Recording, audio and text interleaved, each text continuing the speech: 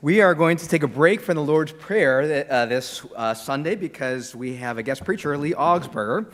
It's my pleasure to introduce him. Lee is a ruling elder at our sister church, Grace Redeemer Church, that's hosting the women's retreat. Gotten to know Lee through serving on a committee together for our presbytery, so it's a great chance to introduce a friend. Lee has had a long and successful career as an attorney and then heard the call to ministry. And I love this story, and I think maybe you'll hear a little bit more about it this morning. Lee is completing a Master's of Divinity at Westminster, and he's a candidate for ordination in our presbytery. So it's a great joy and pleasure to have you here, Lee. Welcome. Thank you, Dan.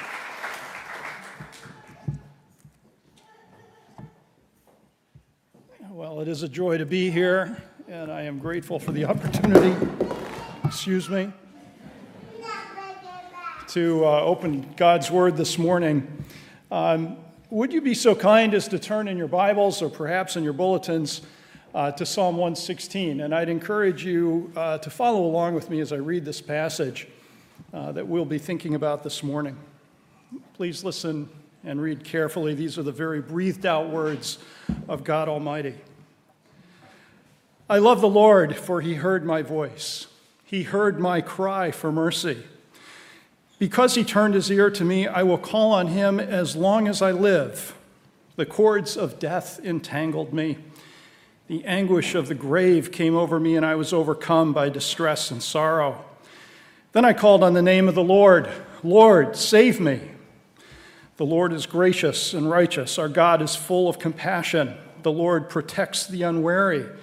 When I was brought low, he saved me.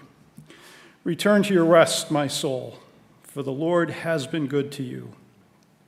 For you, Lord, have delivered me from death, my eyes from tears, and my feet from stumbling, that I may walk before the Lord in the land of the living.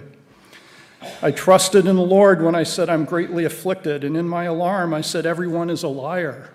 What shall I return to the Lord for all his goodness to me? I will lift up the cup of salvation and call on the name of the Lord. I will fulfill my vows to the Lord in the presence of all his people. Precious in the sight of the Lord is the death of his faithful servants. Truly, I am your servant, Lord. I serve you just as my mother did. You have freed me from my chains. I will sacrifice a thank offering to you and call on the name of the Lord. I will fulfill my vows to the Lord in the presence of all his people, in the courts of the house of the Lord, in your midst, Jerusalem. Praise the Lord. This is the word of the Lord. Would you pray with me? Lord, we ask this morning that you would open our ears to hear your words, that you would open our minds to understand your wisdom, and above all, open our hearts to know you more fully and truly, that your name may be praised and glorified. Lord, let the words of my mouth and the meditations of our hearts be acceptable in your sight, O Lord, our rock and our redeemer, we pray in the name of Jesus. Amen. Well, good morning. Again, as Dan said, my name is Lee Augsburger. I am under care of the West Hudson Presbytery and preparing potentially for ordination as a minister of the gospel. I'm in my last year of Westminster, and I stand to you today, before you today, as one who, like the writer of this psalm, had found distress and sorrow. Nothing appeared on the surface, but the cords of death had wrapped themselves around my heart. I was languishing, and nothing satisfied. Oh, to all appearances, I was the paragon of success, vocationally, financially, even spiritually. But it was distress and emptiness. My soul was restless and searching for something undefined, something unknown to bring lasting peace. Now, we don't know each other, so let me give you some background. I was raised in the church. My grandfather was a minister. I was baptized, even as this young one was this morning. I was active in youth group and choir. attended a Christian college, and through what can only be described as truly divine intervention, I met and married a wonderful Christian woman. And after my legal career got going, we had a perfect daughter. She was beautiful, she was smart, she played the piano and violin, and most importantly for Dad, all the guys were afraid of her. Vocationally, I was senior vice president at a Fortune 500 financial services company, and I served as its chief ethics and compliance officer and supervised a staff of more than 500 people around the world. We had a vacation home at the shore, we had the country club membership, and I even drove a Porsche. I was an in-demand conference speaker. I served as chairman of the board of leading industry nonprofit organizations. I was published in various industry magazines, including the Harvard Business Review. I served as adjunct faculty at New York Law School. I lectured regularly at Rutgers Business School and served on their board of advisors to its Institute of Ethical Leadership. And not only that, my wife and I served our local church, often leading in worship. I served as an elder, I regularly taught, and was a leader in the church's small group ministry. We traveled as we wanted, and our family saw much of the world. And like the psalmist writes in verse 3, I found distress and sorrow. Then I called upon the name of the Lord. O Lord, I pray, save my life. I came to the end of myself, despite the accolades of the world, the comforts of affluence and career success. And our Lord is gracious, and he is compassionate. And I'm here before you this morning to testify to that great truth. But let us look at the words of the psalmist himself. His words are God's words, so let's look at his testimony. This psalm can be broken down into three basic parts: past, present, and future. What's happened to the psalmist, where he is presently with the Lord, and what it is that the psalmist intends to do in his future. Verse 3 tells us that the cords of death encompassed him, and the anguish of the grave was upon him. And in verse 6, we're told that he was brought low.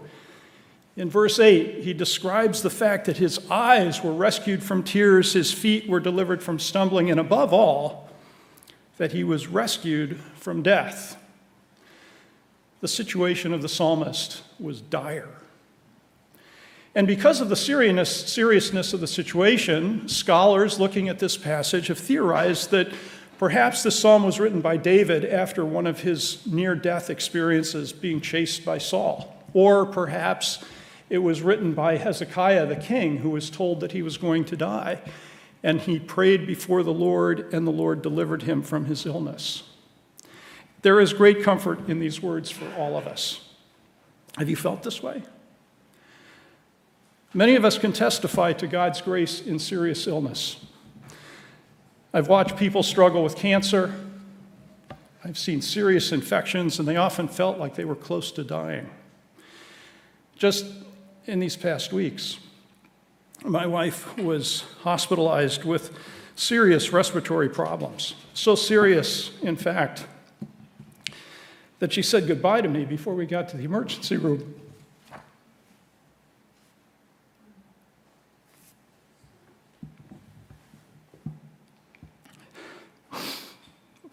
But God is gracious. And God does often rescue from near-death experience. But maybe our illness is not so obvious. Maybe the struggle is not physical. Maybe it's deep within our souls where there's no sense of hope, no comfort. Maybe you're wondering, is there really a God who cares? Or wondering if he can deliver us from that bad habit that we just can't shake, the mistakes that plague us over and over again. Well, what is it that the psalmist does when he's in that condition? Well, verse 4 tells us. Then I called upon the name of the Lord. O Lord, I pray, save my life. And it's no accident, and it's no mistake that he emphasizes the name of the Lord. It means something. In this psalm, we see God's personal name 18 times across 19 verses. You can check my counting. If you look in the bulletin, I think I got the number right. Notice that every time there's a reference to God except one, it uses the word Lord, capital L, with O-R-D in smaller caps. Now, you may already know this, but when you're reading your Old Testament, whenever you see the word Lord in capitals, it's the translator's best effort at conveying the name Yahweh, God's personal, intimate, family name. Some of you may have grown up with the old King James Version, where they translated this Jehovah. But today, in almost all modern translations, they use this convention with the word Lord in small capitals to represent the name Yahweh. Yahweh is the name that God himself gave to Moses at the burning bush. You remember the story? Moses says to God, "After I tell the Israelites that the God of your father sent me, and they ask, 'What is his name?' God replies to him, 'Tell them, Yahweh, I am that I am, has sent you.'" So whenever you read the Old Testament and you see the word Lord in small caps, think Yahweh, the personal, intimate, relational name of our God. Like the psalmist, we do not pray to some abstract power of the universe, some force that just permeates creation. We pray to a God who knows us, who has revealed his personal name to us. And further, we're told in verse 5 what Yahweh means. Here, the psalmist is quoting from Exodus 34:6, another story of Moses. Do you remember this one? Moses has just interceded on behalf of the Israelites following their idolatry with the golden calf. He's offered himself as a sacrifice for his people. And God told Moses that he had found favor with him and that he would not destroy Israel, and further, that he would be with them as they go up to the promised land. And at that moment, Moses asks, "Yahweh, show me your glory." God hides him in a cleft in the mountain and covers him as his glory passes by. And as God does this, we find this declaration of God explaining his name fully in Exodus 34:6. Yahweh, Yahweh, the compassionate and gracious God, slow to anger and abounding in love and faithfulness, maintaining love to thousands, forgiving wickedness, rebellions, and sin. This declaration, this verse, Exodus 34:6, is repeated here in verse 6 of Psalm 116, and it is the most repeated verse in all of the Old Testament. We must never forget that our God, Yahweh, is relational, compassionate, gracious, abounding in love and faithfulness. And it's not a coincidence that when we get to the New Testament, Jesus tells his disciples, "Ask in my name, and you will receive, and your joy will be complete." As the old song goes, Jesus, Jesus, there's just something about that name. And indeed there is. It is the name above all names, and this is the name that we have been given. It's the personal, intimate, family name of our Lord. And so even as the psalmist prayed to Yahweh, our personal God, so too we have the opportunity to pray. So we see what's happened in the past for the psalmist. He was in distress and sorrow. His life was potentially at an end, and he called out to the one and only loving God.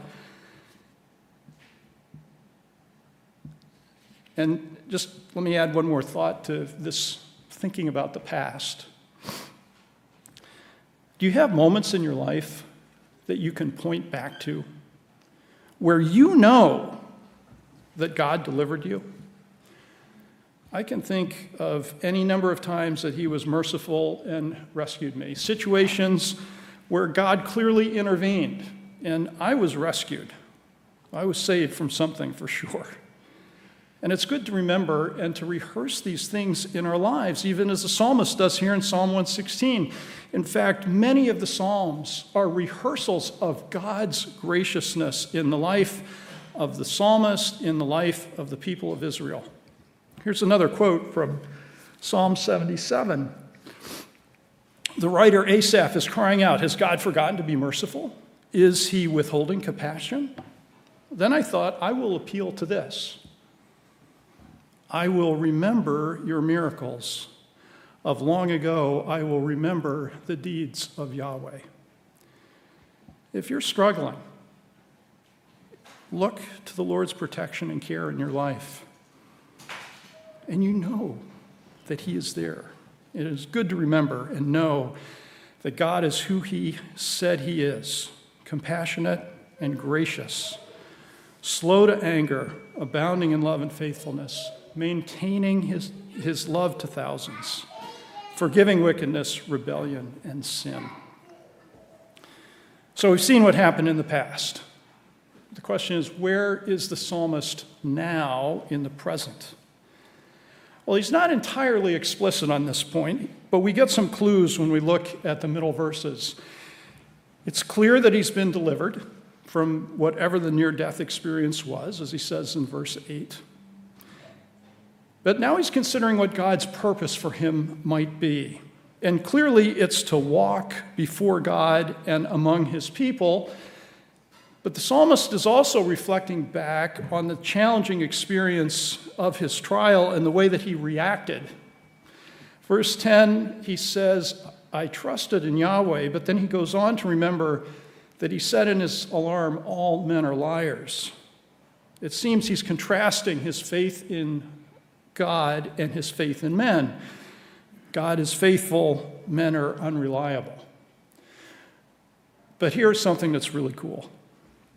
And I know this is kind of a Bible nerd thing, but anytime the Old Testament is quoted in the New Testament, it gives us greater understanding of that passage in the Old Testament. And Paul directly quotes verse 10 of this psalm in 2 Corinthians in that passage that we read this morning. Specifically, he says, "It's written, I believe," or "I trusted, therefore I have spoken." Direct quote from Psalm 116. He goes on to say that since we have the same spirit of faith, we also believe and speak because we know that the one who raised the Lord Jesus from the dead will also raise us with Jesus and present us with you to himself. In quoting Psalm 116, what Paul is doing is saying that his faith is like the psalmist's faith in Yahweh, except that Paul goes further. He says that his faith in Yahweh is also his faith in Jesus Christ and his resurrection. It's the same faith as that of the Old Testament saints, now fulfilled in the work of Jesus Christ. At the same time, Paul is also identifying with the psalmist's afflictions. And don't you just love the way Paul expresses himself? What does he say in verses 8 and 9? He says, "We are hard pressed on every side, but not crushed. Perplexed, but not in despair. Persecuted, but not abandoned. Struck down, but not destroyed." Brothers and sisters, this is our hope in Christ. Like the psalmist, this is our current condition. Yes, the psalmist is now walking before the Lord in the land of the living, but it's not a bed of roses, is it? When we look back through Scripture and we look at the lives of the saints, it is hardly unending and constant comfort and prosperity. No, instead we see Joseph sold into slavery. We see Moses struggling in the wilderness. We see John the Baptist beheaded. We see our Lord crucified. We see Stephen stoned, and we see Paul hard-pressed, perplexed, persecuted, struck down. And if we're not facing hardship in our Christian lives, even as Paul and the other saints, we may need to ask, where are we in our faith? If we don't find resistance to our Christian testimony, we need to consider our commitment. Paul is very clear in verse 10. We carry around in our bodies the death of Jesus Christ so that the life of Christ might be revealed. We are jars of clay, as he says. Some translations say earthen vessels. We are dust. But we are dust in which the all-surpassing power of God is displayed. This is where the psalmist is now. It's our calling day after day. We can't live in the past. Yes, reflection is helpful, and it's encouraging. And we need to know our history and to remember how God has worked in our lives. But we will continue to be challenged in order that in our weakness, God's strength may be shown. And this is where the psalmist is right now in the present. He is proclaiming God's power in his life. He's continuing to find his strength, not in himself, but in Yahweh. Like Paul, the psalmist is hard-pressed, perplexed, persecuted, struck down, but not crushed, not in despair, not abandoned, and not destroyed. Finally, we turn to the future to reflect on what it is that the psalmist intends to do next. Now, this is much clearer. We see this in the last part of the psalm, beginning at verse 12. He introduces this by asking, "What shall I return to the Lord for all his goodness to me?" He responds with a whole series of statements, beginning with the word I. I will lift up the cup of salvation. I will fulfill my vows. I will serve you just as my mother did. I will sacrifice a thank offering, and a second time, I will fulfill my vows in the presence of all the people. Now, what the psalmist is doing is illustrating a very important principle that is found in Scripture over and over and over again. In Scripture, we receive first, and on that basis, we act. Think about this for a moment. In almost every letter of Paul, he provides the theology, and then there's a pivot point in his letter. In Romans, for example, we know this verse from Romans 12. Therefore, brothers and sisters, I urge you, present your bodies as a living sacrifice. Why? Well, because of the theology that he's laid down in chapters 1 through 11. Paul is simply following, like the psalmist, the example of what God has done for his people throughout all of history. In the Old Testament, God says to the Israelites, I am the Lord your God who brought you out of slavery and out of Egypt. Therefore, you shall have no other gods before me. So, for the grammarians among us, you may recognize this as the difference between the indicative and the imperative. The indicative is the basis or the foundation, and the imperative is what follows as a result. It's what it is that we are encouraged or commanded to do. The psalmist is illustrating the same thing. The indicative in Psalm 116 is God's goodness to him and saving his life. And on that basis, he is now demonstrating the imperative in his statements about what he will do in the future. He doesn't do this, though, out of a grudging sense of obligation. It flows from a heart of gratitude. It is a sense of, what more, Lord, can I do because all that you have done for me? My friends, God does not want us to be following a set of rules to fulfill obligations. Jesus railed against that kind of thinking during his earthly ministry, especially with the Pharisees. Following the law of Scripture, reduced to a carefully structured set of rules and obligations, does not merit God's favor. His grace should prompt our obedience. And it's out of love that we, like the psalmist, should lift up the cup of salvation and fulfill our vows in the presence of God's people. Let's look for a moment at the things the psalmist says that he will do because of God's goodness. He says he will lift up the cup of salvation and call upon the name of the Lord. And later in verse 17, he says, I will offer a thank offering. I will sacrifice the thank offering and call upon the name of the Lord. The cup of salvation was a cup of wine that the person would drink who is offering the thanksgiving sacrifice in the temple. What's interesting about this is that this is an elective offering. This is not one that is commanded on a regular basis. Instead, it represents the gratitude of the person making the sacrifice. The psalmist also says, I'll serve you even as my mother did.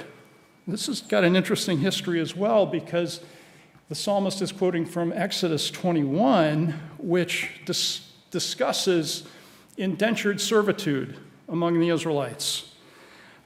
If a servant was freed after 7 years, and during that 7 years, the master had given him a wife and they had children, the wife and the children stayed with the master. It is a picture of true loyalty to the master. And yet, what is the psalmist's very next phrase? He says, nevertheless, you freed me from my chains, or from my obligation as a servant, you have set me free. Again, expressing God's great blessing. Finally, I'd call your attention to the commitment of the psalmist to fulfill his vows to the Lord. And there is a decidedly public nature about how he intends to do this. Now, we don't often think about vows in our day. We do make them. We make them in marriage ceremonies. We make them in baptismal ceremonies. We make vows in becoming members of a church. And in desperation. Don't we make vows or promises to God, promising all kinds of things if he'd save us? Think about Jonah's prayer, desperate, in the belly of the great fish. His last statement is, I will sacrifice to you with shouts of praise all that I vowed I will do. Jonah's prayer is the same as the psalmist. These are all good things that come from gratitude to our God for his overwhelming grace and mercy. But now let me flash forward from Psalm 116 to the final supper that Jesus had with his disciples. You recall the moving scene where Jesus has demonstrated servanthood by washing the disciples' feet. Judas leaves, the disciples are confused. In John 13-17, we have Jesus' final instructions in his prayer for his disciples. And finally, according to both Matthew and Mark, after singing a hymn, they go out to the Mount of Olives in the Garden of Gethsemane. I don't know about you, but I've always wondered what that hymn was. Well, according to the rabbinic tradition in the Talmud, the celebration of the Passover meal is closed with the singing of Psalms 113 to 118. Now, these psalms collectively celebrate the delivery of the Israelites from slavery and speak of God's great power and deliverance. They're a fitting close to the celebration of the Passover meal. But having looked at Psalm 116, let's think about that for a moment as Jesus might have sung those words on the night that he was betrayed. Remember the statements about the psalmist, made by the psalmist about what he was going to do. I will fulfill my vows to the Lord in the presence of all his people. Consider how that might have been thought of by Christ as he sang those words, I will fulfill my vows to the Lord in the presence of all his people. Paul tells us in Ephesians 1 that from before the foundations of the world we've been chosen, which means before the foundations of the world, before creation, God the Father, God the Son, and the Holy Spirit contemplated and agreed to the creation of the world, understood its fall into sin, and the reconciliation that would be necessary through Christ's atoning death on a Roman cross. Now, theologians have a fancy phrase for this. They call it the pactum salutis, the pact or the agreement of salvation. And this is what Jesus prayed about in the garden, the will of the Father to which he had agreed before the foundation of the world. This is what Jesus sings about before praying in the garden. I will keep my vows in the presence of all the people, in your midst, Jerusalem. Jesus also sings, truly, I am your servant, Lord. I serve you just as my mother did. And we remember, yes, the words of Mary following Gabriel's message when she says, I am the Lord's servant. May it be to me as you have said. Did Jesus think about his earthly mother and her obedience when he sang these words on the night he was betrayed? Surely it's no accident that Mary's response to Gabriel is almost a verbatim quote of Psalm 116. And Jesus, in perfect obedience, greater obviously than the obedience of his mother Mary, follows his Father's command, singing, I am your servant, Lord. I serve you just as my mother did. Finally, consider verse 15. Precious in the sight of the Lord is the death of his faithful servants. Did Jesus take comfort in these words as he sang them? Knowing that his action was completely in line with the Father's will, knowing that he faced death to bear the sin of all of us on the cross, knowing that his death was precious in the sight of the Father? I'm certain that he did. Hebrews 22:2 says that for the joy set before him, Jesus endured the cross. So Psalm 116 reminds us that our Lord has done much for us in the past. Above all, he's rescued us from our sinfulness, and through his atoning death, he has reconciled us to himself. He who knew no sin became sin for us that we might become the righteousness of God. In the present, we will be hard-pressed, perplexed, persecuted, struck down, but not crushed, not in despair, not abandoned, and not destroyed.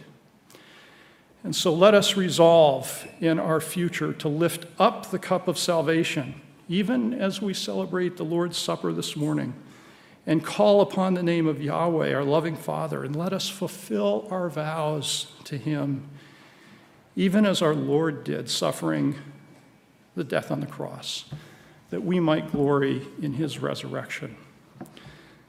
This is the gospel of Jesus according to Psalm 116. And in this we can rest, for our Lord has truly rescued us from our brokenness and sin. And despite all that surrounds, our souls can be at rest, and we can proclaim the graciousness and righteousness of our God. Amen. Let us pray. Yahweh, Jesus, our Lord and our God, you are gracious and compassionate. We love you because you have heard us. You reached us in our brokenness and sin because, Jesus, you paid your vows in the presence of all people in the midst of Jerusalem. You became sin for us, that we might be your righteousness.